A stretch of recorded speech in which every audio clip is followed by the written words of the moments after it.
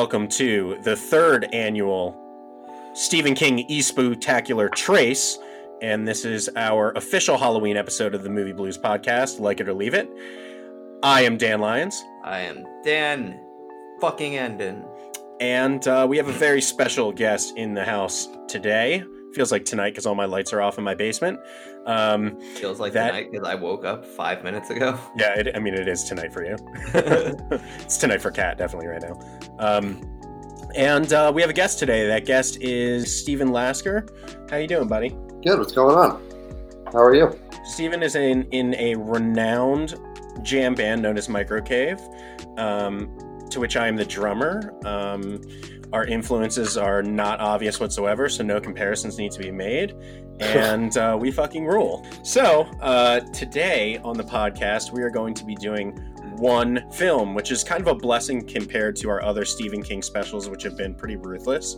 The last one we did, Dan and I, was Dr. Sleep and It Part 2, which was about 11 and a half hours of content. But before we get into some questions that I have for you, Steve, I want to do something a little unique for this episode. I need to make a dedication, which is kind of rare in the podcast, but I will be making a dedication to today's episode. Again, today's episode is Avatar by way of I Am Sam, 1992's Lawnmower Man, in which a former James Bond actor teaches a mentally challenged man how to become smart using video games. And for that, I have to issue a dedication. This one goes out to all the special ed teachers in my life. Those toiling around me like my spouse, and even Dan's as well, working down to the bone to provide care and support for people's lives who are rife with tragedy and the pangs of disability. I just want everyone in that field to know I see you. I respect your work. I believe people with mental and physical disabilities deserve every level of care and empathy we can provide in this short time on Earth. So this episode is for them. The real frontline workers, like the litany of teachers that my wife works with every day, on the front lines against a wave that simply never ceases. To those affected by disability, to those suffering from it, and those who put their life on the line, I thank you. And I have one thing that I need to let you know. One thing that needs to be said. This episode, I'm going to say retard a lot. It's not really something I'm proud of. It's something that sometime, somewhere down the road, I'll probably have to reckon with. But what do you want me to do? This movie is about a cigarette-obsessed James Bond with an earring teaching a sweet retarded boy how to become smart using nothing but video games. I didn't come up with that. You did. So before you blame me, look inward, into the retard within. Ask yourself, is this worth being upset about? I don't think it is. Don't be a fucking retard. Dan, back to you. On this very, very off chance that there wasn't some punchline to all of that, I was like, wow, you're really trying to make up for that Indian accent from last week. Oh, I'm going to be doubling down so hard today, buddy. I'm going to be quadrupling down on today's episode of the podcast. I'm a little curious. What is Steve Lasker's qualifications for being a guest here? I'd like to know a little bit more about Steve. Okay, well, I first want to lead off with what I've come to now ask almost every guest on the podcast. First, I wanted to ask you, Steve, what is your favorite episode of the Movie Blues podcast? Now, I just want everyone to know, when it comes to dedication, Steve is in the topmost tier. This dude has been ride or die since day one. So for me, qualifications confirmed. I feel like we're kind of putting him on trial here. Oh, yeah, that's fine. I'm presenting my evidence as to why I think Steve is relevant to today's case. I was just curious if he was like a Stephen King fan. He's not only named Stephen, but with a V though. He's a huge Stephen King fan. With a V. Did we talk about how my middle name is Stephen, and when I was a kid I started spelling it with a PH because I thought that was more classy, even though it was not spelled with a PH until like I had to fill out a standardized test, and my parents were like, "The fuck are you doing?" That's awesome. Steve, favorite episode of the Movie Blues podcast? I'm looking for compliments. Go ahead. I would probably go between Detective Pikachu and The Last Dinosaur. Okay, good choices all around. Classic episodes. I did love, because those first episodes were really good. I agree. As opposed to... Well, no, it was just like different. You know what I mean? I love Sonic the Hedgehog too. Yeah. And then I mean, how could you not with that riveting? That was the beginning of a whole slew of riveting guests. oh yeah. Well, I'm not going to say anything about that. But, Steve, the next question I like to ask every guest on our podcast: what is your least favorite opinion of Dan Edmonds? oh man. There's so many, I know, but try to isolate it down to like a top 5 if you want to, or just one will do. Probably. Oh no, wait, hold on, I forgot the other part of the question. And your answer can also be Speed Racer in any of these questions. The next question is typically, what do you think of Speed Racer? But if you can use this question to answer both, that's also fine. Well, I was going to say probably the Book of Henry, but Speed Racer is a good one too because that movie was absolutely horrible. Oh, man. Yeah. You hate to see it, don't you, Dan? I couldn't watch that. You hate to see another disciple lost to the great cause. No, I mean, I on a now daily basis see the general breadth of opinions of our whatever this web we've weaved around us is in the rental zone throughout the bracket. Yeah. Anytime anyone expresses an opinion that I agree with, I'm shaken to my core. Well, Steve, as we were alluding to, you are also a big Stephen King fan, and I know that this year you were saying that you recently read The Stand and maybe watched The Stand. You want to tell us how you felt about that? Well, I read The Stand probably like 2 years ago, but then I just watched the series recently, yeah. And where would you rank The Stand, like the novel, in terms of the rest of his work that you've read? Number 1. Major King, one. for sure. Major King. Number 1, maybe number 2. Because for some reason I have an affinity for Misery. I just love that book for some reason. Dan, have you read The Stand? I have not. I've not either. Kat has It's a read trip. The Stand. It's a It is lot. her favorite Stephen King book. Dan's I've never read. A lot of characters. It's crazy. I saw recently the trailer for the new adaptation on CBS All Access, the worst streaming site of all time. Yeah, what is it? It doesn't look great, but I guess we'll see how it turns out. Right. God bless us all. Who could have imagined that the least interesting basic cable channel would have made the least interesting streaming service? Yeah, that's a huge reach. Every time you mention CBS Plus are literally the only times that I remember that CBS exists as an entity. So watch Twilight Zone, I guess. That Twilight Zone revival was one of the worst things I've ever seen. I know I've mentioned that a bunch of times. Yeah, I didn't watch it because how many fucking Twilight Zone revivals do I need to watch in my life before I end up turning them off halfway through to put on the actual Twilight Zone? I mean, have you ever watched a Twilight Zone series written by a living Trigger Alert? No. Is it fair to call this a Low-C Spooktacular with how completely detached from the Stephen King source material this thing we just watched is? Well, it was either this or we watched The Stand, so... It was 8 hours.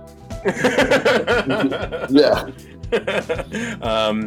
That's a good question. What Dan is alluding to is the fact that today's 1992 gem, The Lawnmower Man, is a film that the movie studio had rights to a Stephen King short story, which I've read since knowing that we were going to do this. It's literally, it takes 20 minutes to read it. It's so short. It's like 30-something pages. It has absolutely nothing to do with the movie that we watched at all. And the entire scope of this story is less time than they spend on like a single house in it.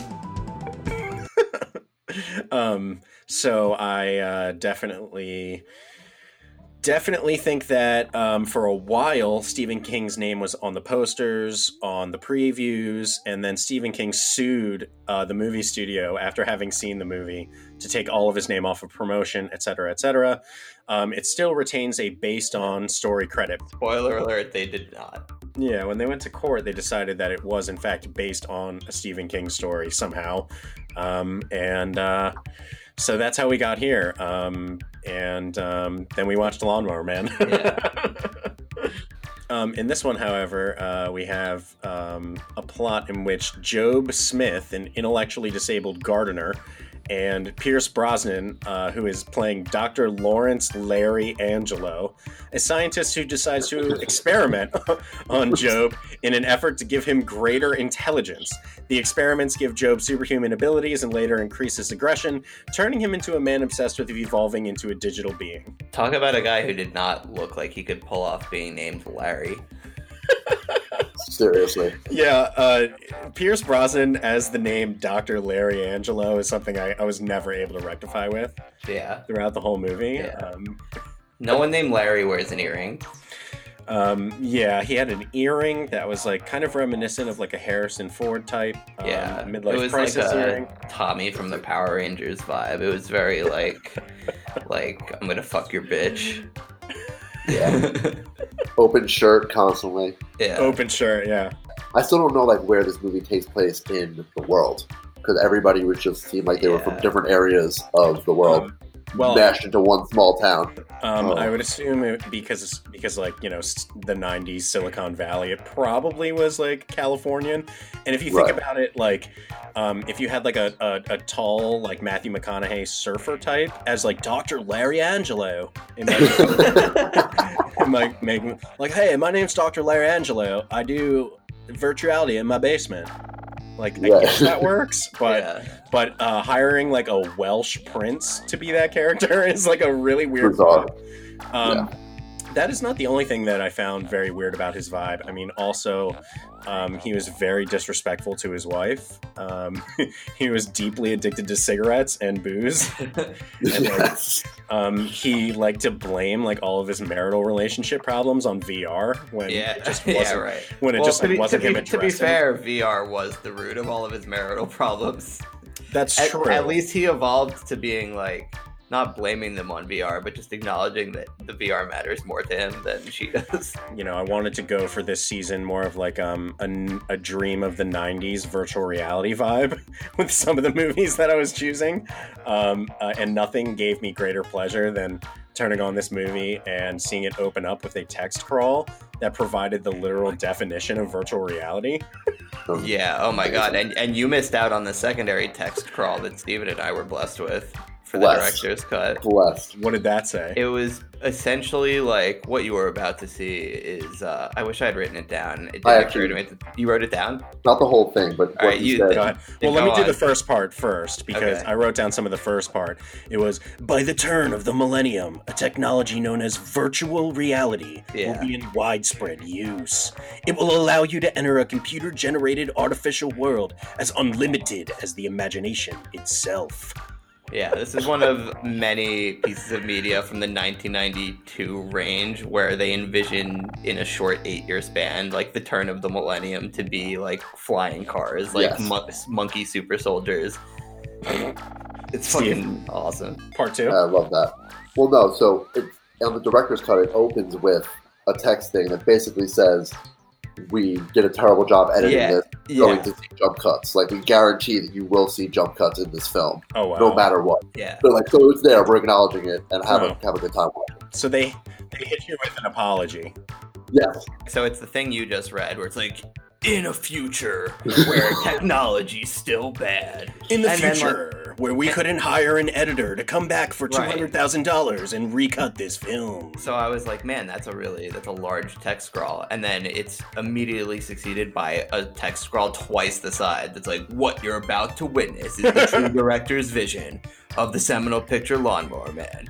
Unfortunately, we have hobbled this all together from various different pieces of source material with different cameras used, different mics, different everything from when there was a different vision for the film. As such, there are some continuity errors in terms of plot and tone, and additionally, there will be constant jump cuts.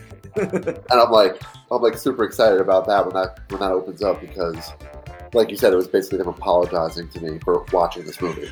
So I felt good about that. You know what I mean? I was like, right okay, from Street. they already apologized, so like I'm gonna take it. You know what I mean? That's so awesome. That's so nice of them to let you know. Ridiculous. Exactly. And did you guys notice like a tremendous amount of continuity errors, or what was the deal? Dan, I was so inebriated and I was noticing constant continuity errors. And So- it would literally be as much as like Pierce Brosnan's like waving and his hand would cut from like here to like here because they just used like a totally different shot, and the camera would suddenly jump like 5 feet back because they didn't keep track of where the cameras were.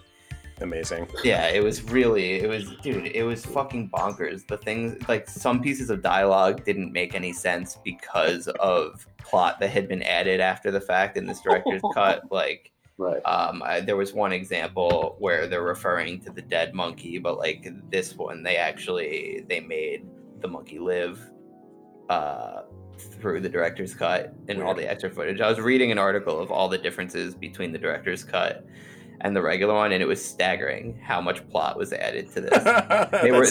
They were changing Pierce Brosnan's. They tested it, and like he had felt that they had made Pierce Brosnan's character too much of a scumbag. Like he wanted him to be more ambiguous. Like it was less that he was like just a total dick of a husband, and more like he was just like slowly obsessed with the work.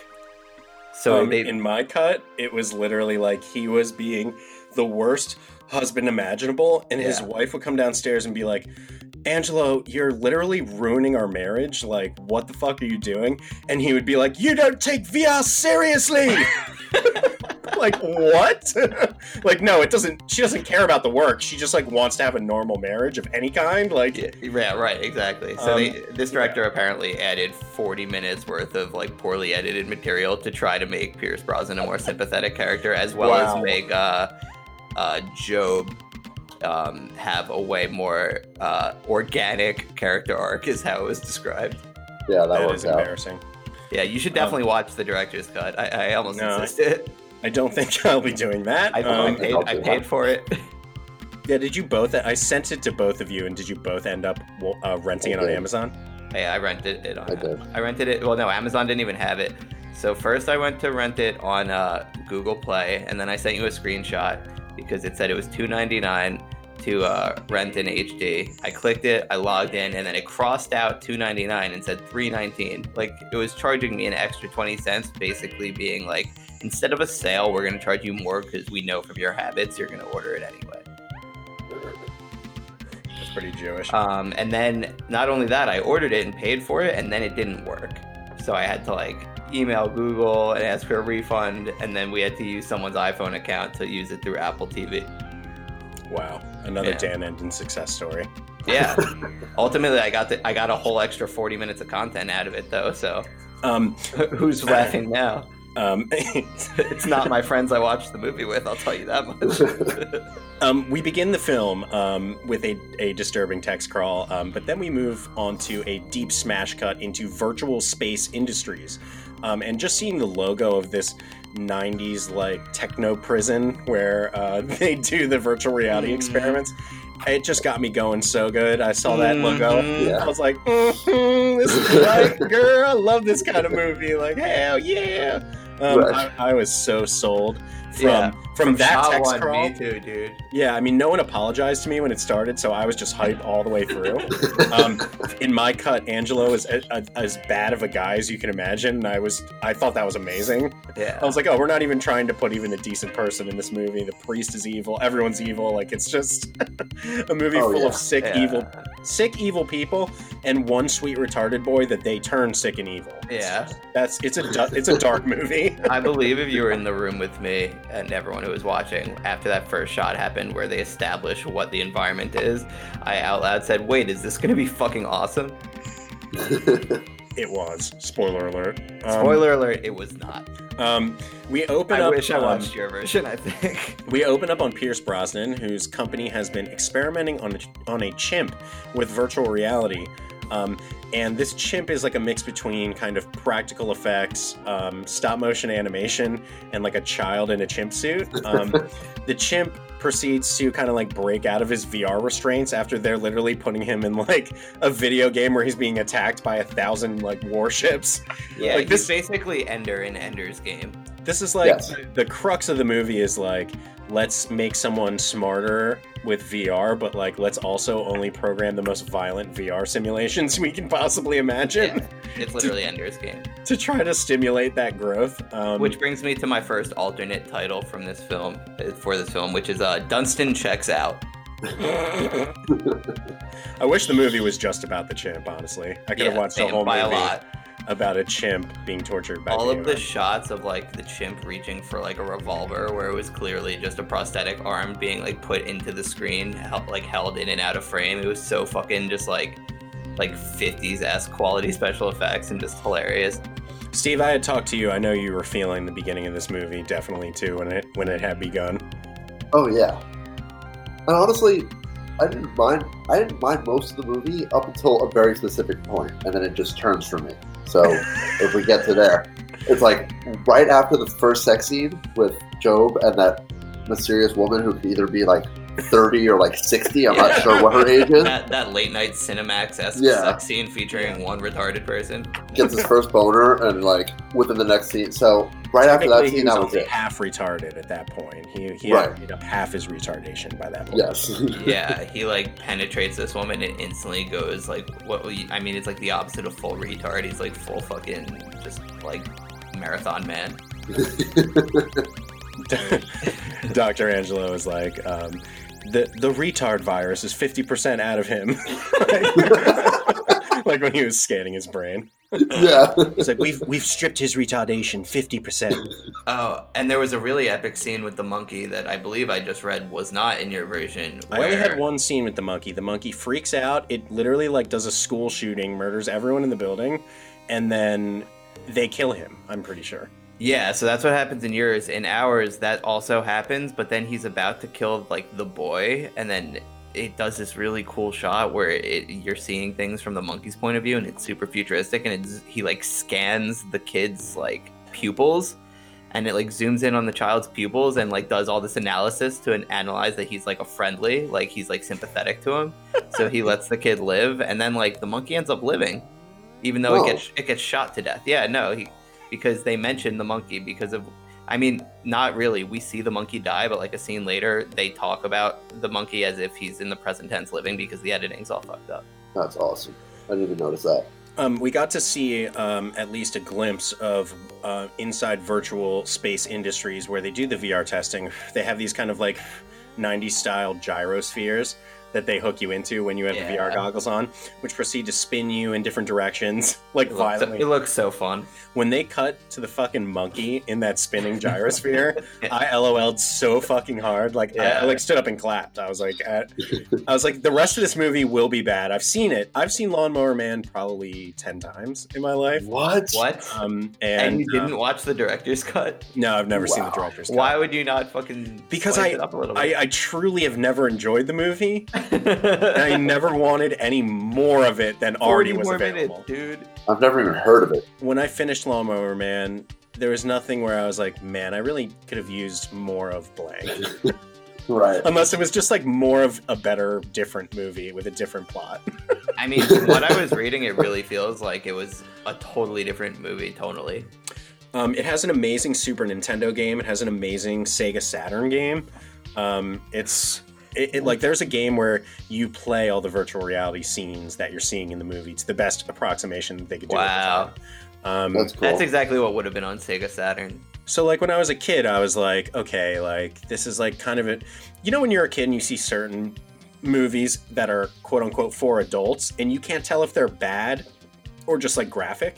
You know what I mean? Like the Super Mario Brothers movie. You can't, like, separate, like, as a kid, you see certain movies where you're like, I don't know if that was bad or if it just made me feel disgusting because it is what it is. Kind of like the movie The Cell with Jennifer Lopez and Vincent D'Onofrio. I love that movie. It's just like a disgusting movie, though. And like even as a kid, I was like, is this a bad movie or just a really gross one? Yeah, I feel that. That's how I used to feel about Lawnmower Man. The Cell is a good example, and also a far superior picture to what we're talking about today. Far superior. I mean, The Cell isn't even particularly the best movie, but it is way better than this. This was trash. This was what we call in the East Spooktacular crap king. And our ratings classification scale, we have Major King, Minor King, and Crap King. This is like, this is high tier Crap King, like with a couple choices. And taking all of VR out of the movie, it could have been interesting, but right. Those again, scenes were embarrassing. I just want to let everyone know, especially our Gen Z listeners, which I know are climbing every day, that there was a period of time in the 90s when people were trying to estimate what the future would be like, and never have a group of people been more inaccurate predicting something than what people in the 90s thought the future was going to be like. They really were off the mark. Virtual reality, that we have now, no one's using it in the sense that they're trying to. We just got it for PlayStations. The thing is, if you can't understand your regular reality, what would a virtual reality accomplish in terms of your cognition, other than to completely confuse you? Like, it's like they were just in a constant state of fear that somebody was going to like single-handedly make the singularity happen. Mm-hmm. And their version of it is like, what if all of the phones ring at the same time? We're fucked. Yeah. What is that? Yeah. So let's talk a little bit about Dr. Larry Angelo. Please. This dude is way more fucking stressed than James Bond. Yes. We're looking at a man, while dashing and handsome and with the hair of at least Mission Impossible 2 Tom Cruise, that he just like, I don't know if he's just a true piece of shit per se, but like his obsession with VR in specific is just lame. Like, right. He wants to change the world. It's like, what if Frankenstein was lame? He's like always like yelling at his wife. He's like, you don't understand. The future will be in this world. The endless opportunities. And she's like, I literally just want to have sex. I want to have sex one time. They expand on it a lot more, that like his obsession with VR is that he really believes that it is going to change the world for the better. Like it's going to be, like innovative in terms of transportation, of healthcare and everything. Like he thinks this is going to be the future of everything. And then really Hank from Breaking Bad is manipulating it for the bad. He's being forced to confront the negative potentials of his own creations, like anyone who creates technology for some shadowy militaristic force has to at some point. Therefore, his wife deserves it, is what I'm saying. But didn't he like explicitly say that he thought that all this research was going to eventually accomplish ESP power? Like he said that. So like he was trying to. He was trying to make. He was trying to defy God. Don't get me wrong. Exactly. Your parents would not have approved, Dan, regardless. Here's the thing, guys. We have a special gift, and that gift is hindsight, because we live in the future right now. And Dr. Larry Angelo was 100% wrong. His research would have done nothing. I mean, it would have been used for home console video game systems, and that's all. At best, he was like doing what people do when they like take LSD and go into like deprivation tanks, but with video games. I mean, just like whoever thought that, like, just like don't make movies about VR. You do know what they used VR for in real world for, right, Dan? You know what industry primarily uses it? The Jews. Is the police to run training simulations on how to avoid killing black people who don't deserve it. Oh my gosh. I feel like that's like more of an internal thing that needs to be rectified. You would think, but if they had only called Dr. fucking Pierce, if only they had more practice in a gyrosphere. Yeah, right. This is the problem. We don't have enough gyrospheres to back up what we're putting into their minds psychologically. And then we are introduced to the Dr. Angelo's foil, if you will. His name is Job Smith. He's a sweet retard that lives in a shed behind a church, under the watch of several townspeople, one of which is a priest who molests him. Right. Which this movie, right from Jump Street, gave off Book of Henry vibes, in that there was the exact same shot of someone looking out the window down into a window of the house next door neighbor to them to see abuse be implied. I did not make that connection myself, but it was the exact same shot, dude. I was like, holy shit. We got fucking Hank from Breaking Bad, and we're starting with ambiguous abuse next door. This is why Dan picked this movie. I actually forgot that there was like priestly abuse in this movie. And it was weird because it was like, I was like, oh god, the priest is about to abuse him. Surely he's gonna fuck him. But like, it was more just like, no, the priest likes beating the shit out of the retarded kid. It was still pretty gay. Yeah, it felt gay, didn't it? It felt pretty gay. I got gay vibes. I thought at any time it was gonna get gay. Yeah, I was like, all right, this is just the beginning. Yeah. This is just the beginning. This character of Job. So, Simple Jack in Tropic Thunder has to be entirely based on this character, right? Well, he's Tom Cullen from The Stand. It's the exact same character. Did you guys watch The Stand if you've never read it? You mean it's the same actor, or like... No, it's like just the exact same character. Oh, wow. It was the exact same character. I thought he was going to walk out. I was like, oh, look, Tom Cullen's in another movie. There are a lot of Stephen King tropes in this movie that even though it is not a Stephen King property whatsoever, whoever made it, knowing that they had the Stephen King property, wanted to do like a couple things, like be it like the lawnmower operating on its own, which like Stephen King has done a million things like that, or someone gaining some sort of power who starts from a place of like abuse. I mean, that's always in his stuff as well.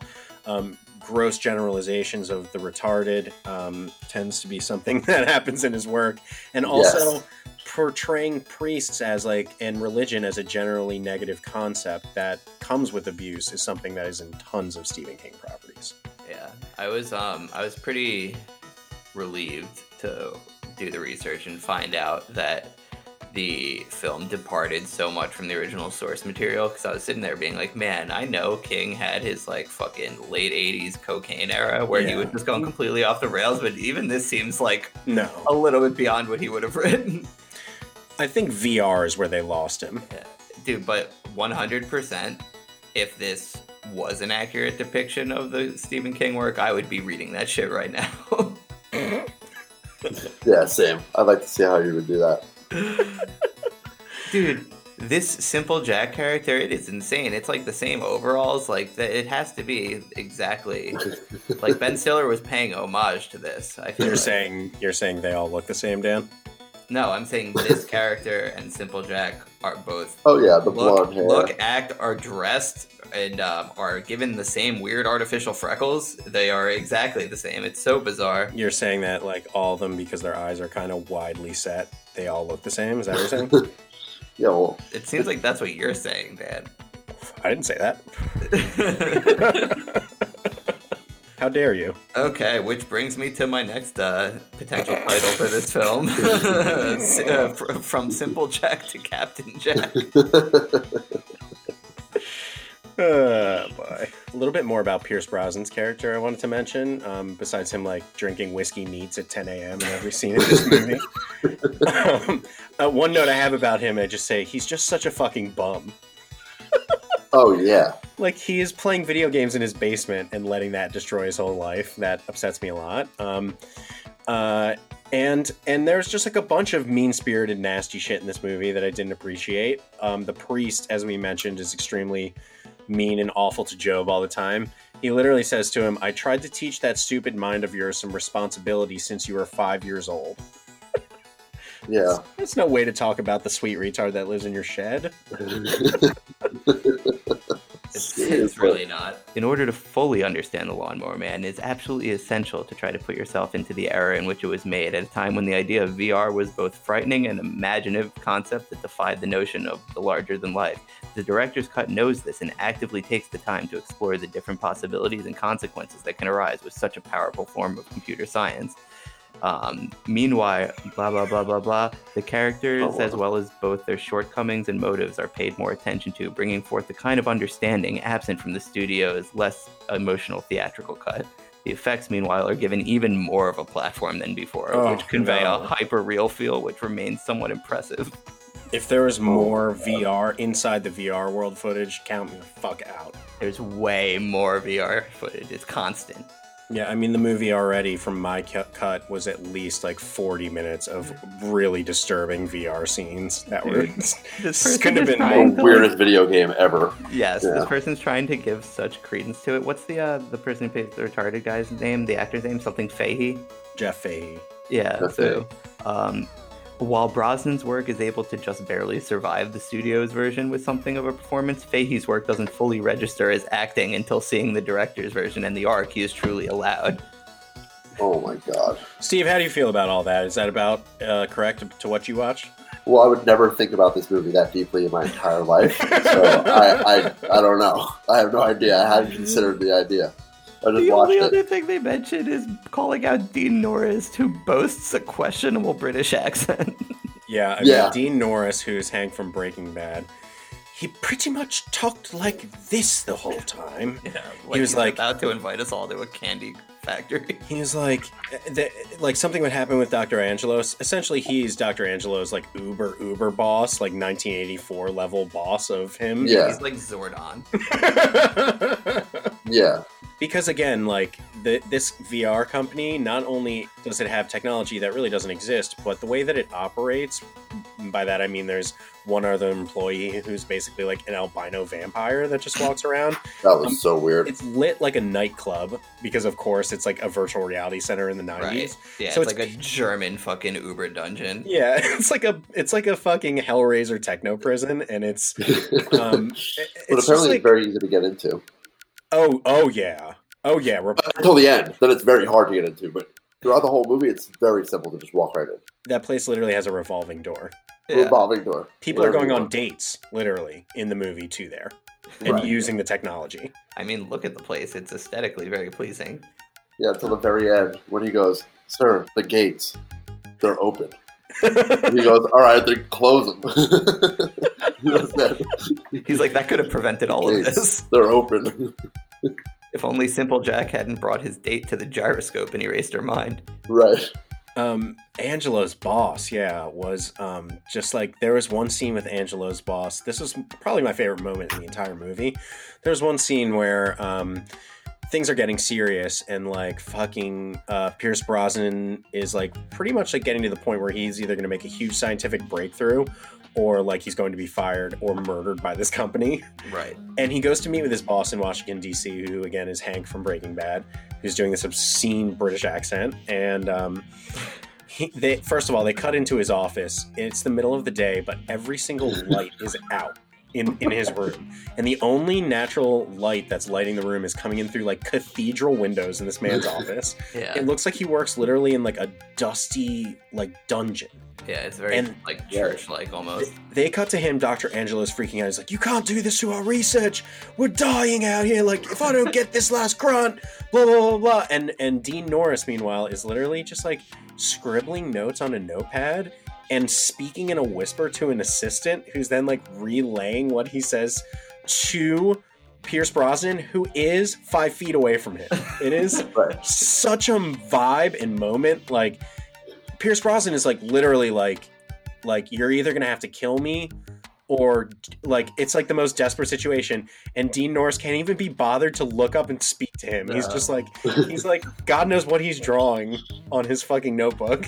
It's like the Big Lebowski where he goes and does the pencil thing, and he's just drawing an outline of a guy with a huge boner. That's what I was gonna say. That's awesome. So yeah, I mean, as Pierce Brosnan is treating this sweet retarded boy with virtual reality, he starts becoming much, much smarter. And then the movie kind of goes from like Flowers of Algernon to like Akira for a little while. Yes, and one of my titles for the film was Flowers for Algernon in 4DX.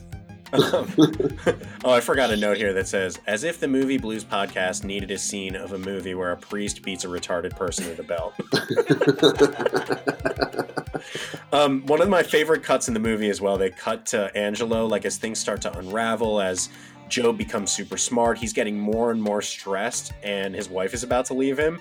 And they just cut to Angelo sitting in his chair, his fucking chest hanging out, smoking a cig, like drinking a glass of whiskey. And the cut is so fast, like the editing is so bad. They cut to him, and the first thing he just goes, "Marriage, what a joke."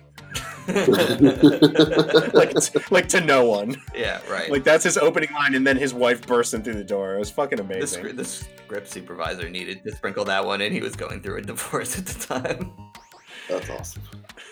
Well, no, that was when they get into the fight in the basement. Yes. She's like, "You said you were going to take me to the city," and he's like, "We're not going to the city. Like, I got to do this." And then she storms out of the house, and it's broad daylight. It's like 2:00 in the afternoon. She's fully dressed for a night out. He is basically blackout drunk, and I'm like, I thought it was nighttime. You know what I mean? Because it was so strange when they go outside. It's just daylight. Yeah, she goes, "You said you were going to take me out to the city," and his response is just while looking up at her while drinking, just like, "Why didn't you remind me?" And she was like, "I did," and he was just like, "Well, I've been working on VR, as you know." I've been doing stuff. I'm busy. First of all, when Pierce Brosnan starts experimenting on Job, the first shot of it is him doing an experiment with Job where Job needs to essentially match the block. It's like take one size block and drag it to the same pattern or the same shape. That's it, right? So like it goes pretty well. Pierce Brosnan's like watching him. He's like, "Yes, very good, Job." And then like the smash cut to the next thing that he's teaching him, and Job is in a fully restrained flying simulator with like a full VR helmet on. Like the last experiment was just like on a TV screen. Now he's got a full VR helmet on. They show what he's seeing. It's basically like the worst laser space war you could ever be embroiled in. Like it's not something like, know it from my wife, like knowing what people who suffer from intellectual disabilities have, like blasting them with the most insane violent imagery is just like not going to do them any favors whatsoever. It's just like, it's obviously going to dismantle his brain right off the bat. It's not going to make anyone smarter to be like thrust into a techno war. No, it just doesn't work like that. Every time you're in a situation on the pod where you have to multiple times talk about Rachel's job, at one point you say something that sounds like you're calling your wife retarded. I need you to stop calling my wife retarded. I need you to stop calling your wife retarded. Honestly, using the R word on this podcast, big no-no. So just check yourself. The R word being Rachel? Yeah. Okay. That's it. Don't explain my jokes for me. It's okay. We're already past the 45-minute mark, so she won't hear that anyway. Now we're at the point where Job is having his mind deeply probed and fucked by virtual reality. To the point where, like, at one point he gets pulled out of it and he just goes, "I saw God. I touched God." Yeah. That was crazy. That was when you went fully crazy. You went fully fucking bonkers. There was a line about where he says "Cyber God," and I was like, "Why is this movie not called Cyber God?" Side plot alert: one of my favorite C plots of any movie I've watched in recent memory. We have a completely different movie. That movie is about Job having become like 50% less retarded.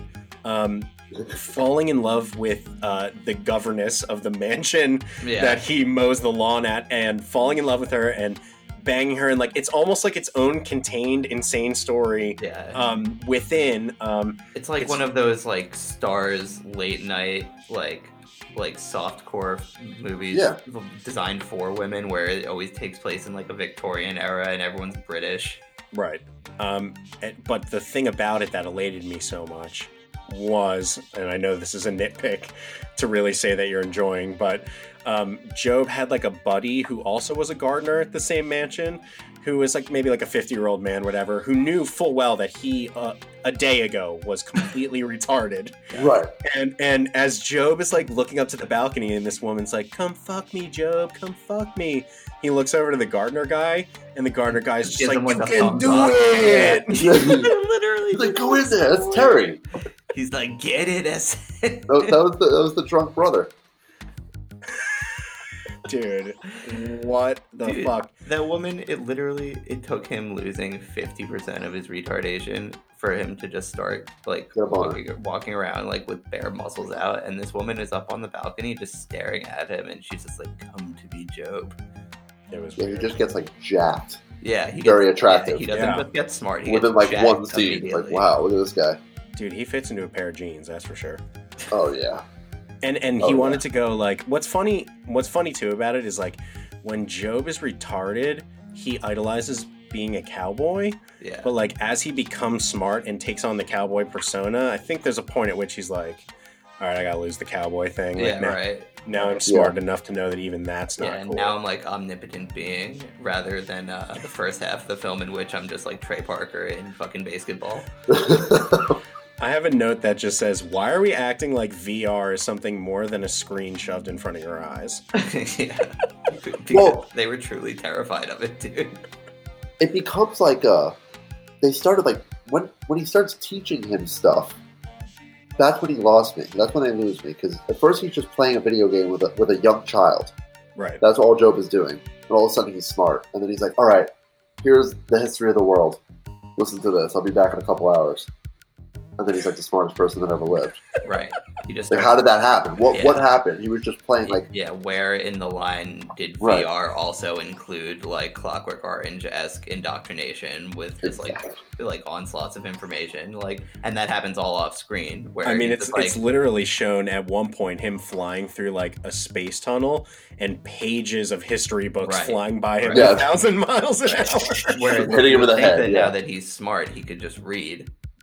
Right. But he doesn't have time for that. He's just throwing discs on the floor. That one scene where he's just throwing discs, he's just like putting them in, throwing discs. Yeah. Oh my god, he's just... I didn't have a disc. It's like 100 CDs. Yeah, dude, Dan, it's showing how he's like rapidly increasing his ability to accept information, and basically the way it shows that these are essentially little individual computer programs, all the information in the VR, and there's like 1,000 of them, and Job is absorbing information so fast that he's like, it literally looks like a PlayStation 2 slot coming out, and he's just like putting a disc in. The thing is reading it. He's taking it out. He's throwing the thing across the room, putting a disc in, taking it out, whipping it. There's no reason to whip them across the room. They could be of use to someone else, but he's just, dude.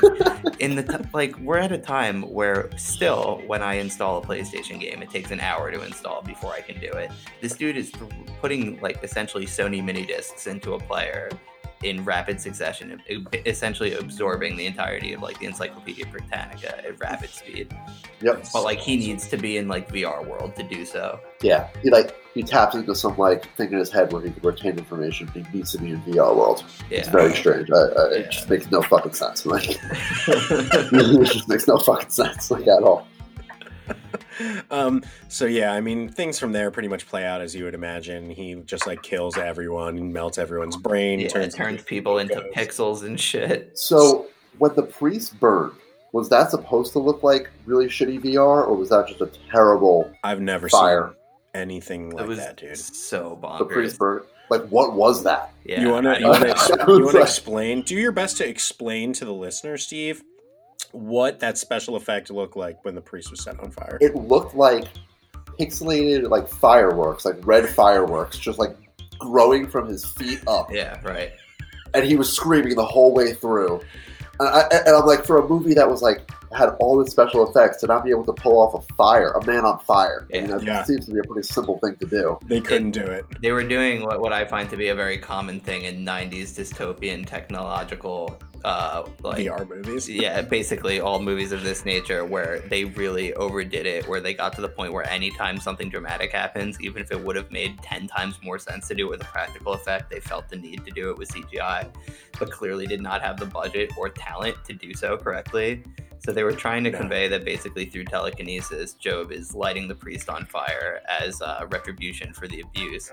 But it's literally like, it looks as if you're like, it's one of those old like FMV computer games from the early 90s where like it's like a still image on screen, and to show that something's on fire, just like little bursts of fireworks sprinkle around him. Yes, it looked like the video game Doom. It looked like Doom, the first Doom. Yes, basically. Exactly. Like when one of the things explodes. Yeah, when a barrel explodes. It's like a superimposed image of a real person with video game fire happening around him, and then he just yells a bunch.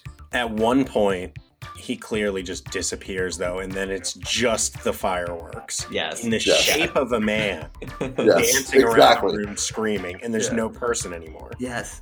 Yeah. Which is why I'm wondering if that was alluding to basically him bringing VR into the world. Maybe I'm looking at it. Right. You know what I mean? Like, and he didn't get burned. He like went to the VR hell. Because that seamlessly transitioned into him turning people into these weird little pixels. Closer to this. It's more like this. Imagine it like this, right? What essentially happened in this movie, they sent this retard over the edge in terms of intellectual stimulation by virtual reality. He became master of the VR world, in a sense. Then, kind of like, think about Neo in the third Matrix movie, where he starts exhibiting powers outside of the Matrix in the real world. Like, he started bringing the power, and mind you, the power of VR, as we've learned, is extremely powerful, of VR into the real world. And like literally could take people and pixelate their bodies into like bubbles, and then the bubbles would just float away, and that would be it. Yeah, they'd separate, they would spin around, they would look vaguely like human form. It was pretty fucking cool. That was one of my favorite effects in the movie, actually. It was absurd. Literally absurd. Would both of you believe, and I know I've mentioned it before, but would both of you believe that there's a sequel to this movie? Yeah, I saw that. I was thrilled to discover that there was a sequel to this movie. It has an 11 on Rotten Tomatoes. One of my favorite sequels. Wow. In the 90s. It is... Is Joe in it? If you think that this movie was at all bonkers... Which I do. If you thought that this movie was like at all ridiculous, like the fucking next movie, and again, I haven't seen the next movie since I literally watched it on VHS maybe when I was like 12 years old, 11 years old, something like that. I do remember that it takes place in a world in which like Job has taken over the entire world, and it's flying cars, full space. The kid from this movie, the little blonde kid who's like the C character, you know what I mean? Yeah. That kid is the main character, but it's in the future, and Job is played by like the bald guy from Honey, I Shrunk the Kids. Dude, it like when you see movies like Crank to Crank 2, in terms of like taking an idea, the escalation of this next movie blew my mind as a child. I'm sure as an adult it's going to be fucking incredible, and I can't wait to watch that one with both of you guys. Yeah, I can't believe this hasn't been like remade to death in our current. So I guess you're not allowed to like play retard anymore. I mean, this is like a tale as old as time, really. Also, like one of my favorite pieces of research on this film was that it was technically, in terms of monetary return, it was the #1 most successful indie film of 1992, just edging out The Crying Game. Wow. Jesus Christ. So there is a list in the film universe in which, when you look at the top of the list, it's #1, Lawnmower Man, #2, Crying Game. Wow. That is a list I never thought I'd hear. Yeah, that was thrilling. All right, are you guys ready for a segment? I'm so ready. So ready. Okay, I have a very special segment devised for today's podcast. I want you to listen to the title very closely because it's going to aid you in answering these questions that follow. The name of the segment is Negative Review of Lawnmower Man from Rotten Tomatoes, or My Personal Review of the Biscuits. Oh, man. The biscuits in question for our listeners are of the disco variety. They are a seminal jam band from Philadelphia who are often quite poor and occasionally quite great. Yeah. And like really. Yeah. Like anything in life. Really. And pretty much what we model both our lives and our podcast off of, and what the other two model their bands off of. So yeah, I mean, we made it through 3 seasons without directly talking about the Biscuits, but we're just going to go with it for this Lawnmower Man episode of all. Because you have to remember, Dan, we have listeners in like South Africa and shit. You can't just say like Lawnmower Man or the Biscuits. They're going to be like, Biscuits. Do Google Lawnmower Man. Don't go Google Mirrors Pro Shot at Red Rocks. Again, the game is this a negative review of Lawnmower Man from Rotten Tomatoes, or my personal review of the Biscuits? The first one is just one word. Predictable. Who is this for? It's for both of you. Okay. I'm gonna go with both. That's Rotten Tomatoes. Both is not the answer.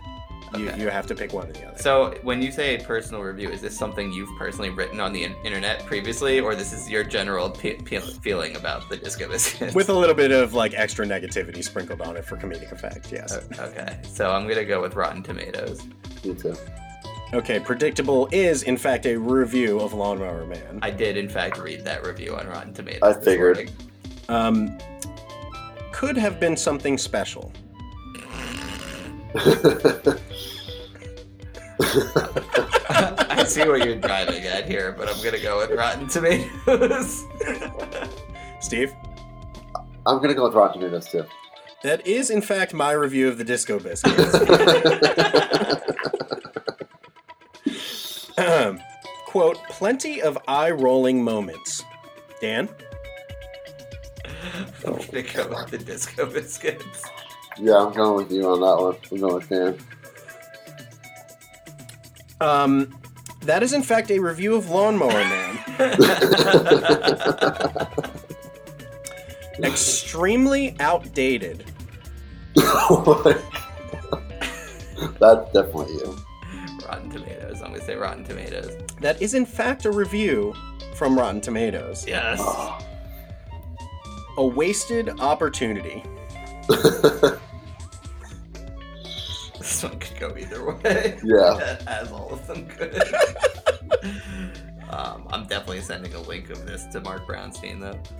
Continue. I'm gonna go with the Disco Biscuits. Yeah, me too. This is a wasted opportunity, we're saying? Yeah. Yeah. That is in fact a review of Lawnmower Man. Instantly fades from memory. That's Rotten Tomatoes. I'm gonna say Disco Biscuits. Hold on, Steve I froze. remember seeing it. Hold on, Steve's video's frozen. He's back. Oh, there you are. What was that one again? I'll take it again. Oh, instantly fades from memory. Yeah, I'm gonna go with the Disco Biscuits. I'm going with Rotten Tomatoes. That is in fact my review of the Disco Biscuits. All flash and lights and no substance.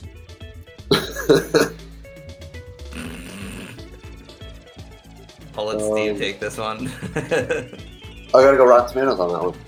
Okay. I'm gonna go with Rotten Tomatoes as well. That was in fact a Rotten Tomatoes review. Yeah. Yes. This is hilarious. We have a few more.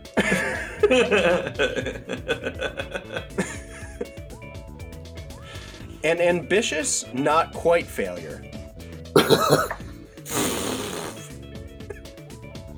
Oh, man. I'm gonna reluctantly go with Rotten Tomatoes. I have to, too. You guys are correct. That is only Rotten. because you wouldn't like grammatically form a sentence that way. Not quite failure. Great fun. Rotten That's Tomatoes. you, man. That's you, man. That's me. Okay. Yeah, hell yeah. Reading Rotten Tomatoes. That is in fact a review. Wow.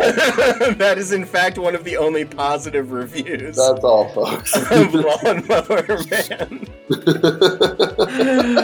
All right, I'm ahead by 3. Let's go. Fun to do drugs to. Yeah, this could go either way. This is both. I'm gonna say This is Lawnmower. both. Anyway, that was negative review of Lawnmower Man, or my personal review of the Biscuits, which we will do again for Lawnmower Man 2. Don't go reading fucking reviews at this time, Dan. I'm sorry. I'm gonna. No, never mind. Go on. Looking them up on a side screen right now. No, I decided I didn't mean to read Rotten Tomatoes, but you know when you search for the movie, now Google gives you like the top, like a handful of reviews at the top. I couldn't avoid it. I was looking for an article about the director's cut. But more importantly, I remain undefeated at our games. Let's go. I don't know what that means. That cannot be true. Let's go. And I refuse to go back through anything. There's no evidence to the contrary. Wait. Who won movie? I think I won the original movie game. You won nothing. Yeah. I'm pretty sure I did, bro. I'm pretty sure you did. I mean, undefeated since I started winning. Oh, okay. Which is the second time we did the movie game. I don't love that. Steve, do you have anything else you want to share in terms of your feelings on Lawnmower Man? At the very end of the movie, like the whole climax at the end, was insane. When Pierce Brosnan walks into the gate, there's like a scene where it cuts, like he walks, and then it cuts back to him looking backwards, and there's an assault rifle perfectly sitting on the fence, just like waiting for him. So he picks that up. The suicide scene was amazing. Looked like a graphic suicide scene that's terribly done. Did I see that? Dude.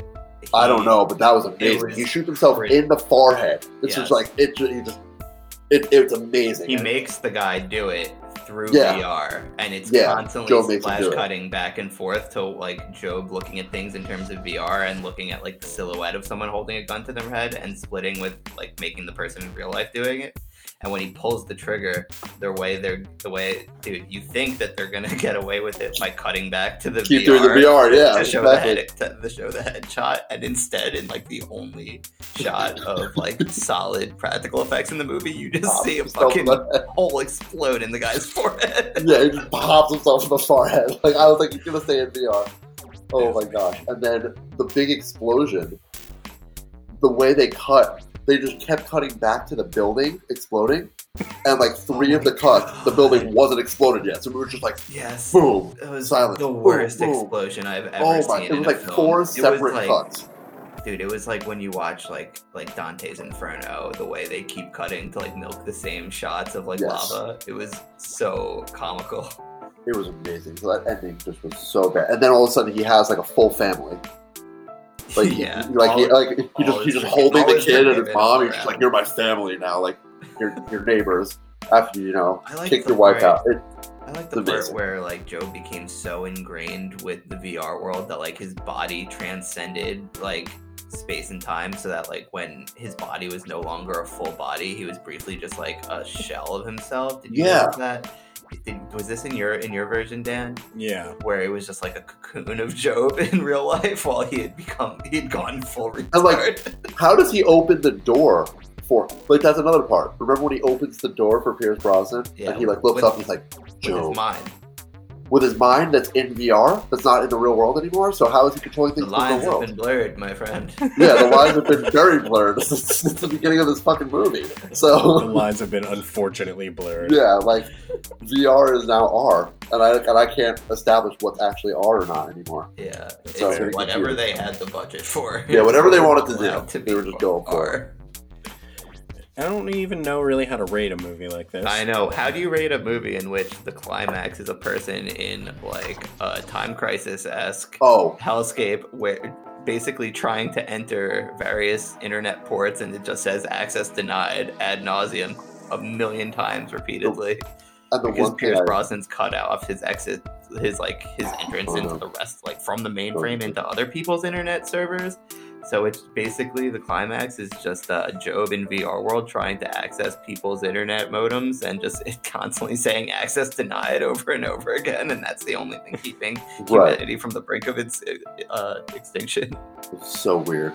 And one part that I totally forgot to mention is how the mother of this child drives down the road to wait for a man who is clearly doing something very dangerous and instantaneously falls into a deep enough sleep that her son is able to crawl out of the car and run a couple miles up there before she even wakes up. Right. And she wakes up, she's like, and instead of driving the car, she runs out of the car. Right. And just runs towards the building while her young... How did she fall? That was amazing to me. There's just so many funny points in this movie where it's like, why did you do this? And I loved it. It was wrong-headed on so many levels. Yeah, but I love this movie. Also did so many things that like visually were so fucking interesting and hilarious to me that I was just like, I can't give this below a 5, even though it surely deserves it, because it's just so fucking bonkers and just like... Same. Like, I don't even know what to compare it to. It's fucking out of control, but like, it's surely not better than like most movies. All right, Dan, what would you give this on the GGR scale? What did I give Fast Five? A 5.6? Yeah. No, you gave it a 5.6. I gave it a 5.9. Yes. So I guess I gotta give this like a 6.1. Whoa. Wow. Steve, what would you give within it? this movie is a 9 out of 10 movie. I was teetering between 2, so I'll probably just cut the middle and say 5.6. Brutal. I was gonna say 5.3, but I'll give it the 0.6. Dan, this movie is entertaining as shit, but in no way, shape, or form is it good. I put your score as a little tiny blurb right there. Awesome. Our I'm last just guest- happy to be on the board. Just happy to be on the board. Our last guest score we put on the board or on the tape, so you're a good company. Jay Cohen's score Wow. we just threw in the trash. We should have asked Joan to give a rating of Last Dinosaur. Yeah. I think I'm gonna give this movie a 6.9. Wow. Wow. Nice. The And also- the ever-present Dan Lyon 6.9. In such illustrious company as what else got a 6.9? The Lodge. Fucking It's a score reserved for movies. Once Upon a Time in Hollywood. It's a score for movies that tried extra hard and failed even harder. This movie was a colossal fuck up on a different level at points, but I do love any movie where like there's VR and it's the 90s and people are talking about technology. That is to me priceless. So like there's a world in which I would give this movie like a solid 10. But I'm not going to do it on like an. That's not this world. That's not this world. I have That's to be the a little VR more, world. I have to be I have to be a little more honest around here, or my scores and decisions will haunt me, which is as is the case in the Movie Blues podcast. Dude, the second this movie started, I was like, Dan's gonna love this fucking piece of shit. Yep. Dan loves this piece of shit. He loves it. Currently loves it. Almost love every choice in this movie was the wrong one, and somehow it was still entertaining. That is what you just said. You've described my favorite genre. Right. And buddy, we have so many more movies like this, maybe even more ridiculous than this, coming up. Disclosure with Michael Douglas also is about VR, but about sexual harassment as well, and it's a vile movie. Isn't Visioneers on the list for this season as well? I don't know. It No, should be. Well, it should be. supposed to be. I don't want to watch a good movie about VR though, so we have to be careful. Yeah, I mean, calling Visioneers a good movie is a stretch. Well, this was not a good movie, and it's going to be in a long line of stinkers that we're going to be diving into this season. Steve, I want to thank you for joining us on the podcast. Do you have any final thoughts that you'd like to leave us with? No, I just wanted to thank you guys again. I am a huge fan, even though you guys are both my friends. I love when my friends do sick shit, but I don't have to lie to them about it and say it's actually sick. So this is sick. And thank you guys so much for having me on. Seriously, I've wanted to do this for a while, so very Absolutely, Thank dude. you. Yeah, man. We'll see you in the RZ. Oh, we'll see you. Safe travels, buddy. You guys too. Thank you. Dan, you want to grease up a baby and put it on your knee and spank it for half an hour until it turns red? I wanted to talk to you about this before the show. I felt like I'd like to move away from the Cool. greased up baby humor at the end of the things. I'd like them to happen a little bit more organically. Sometimes I just want to fucking just like kill everyone with fucking baby.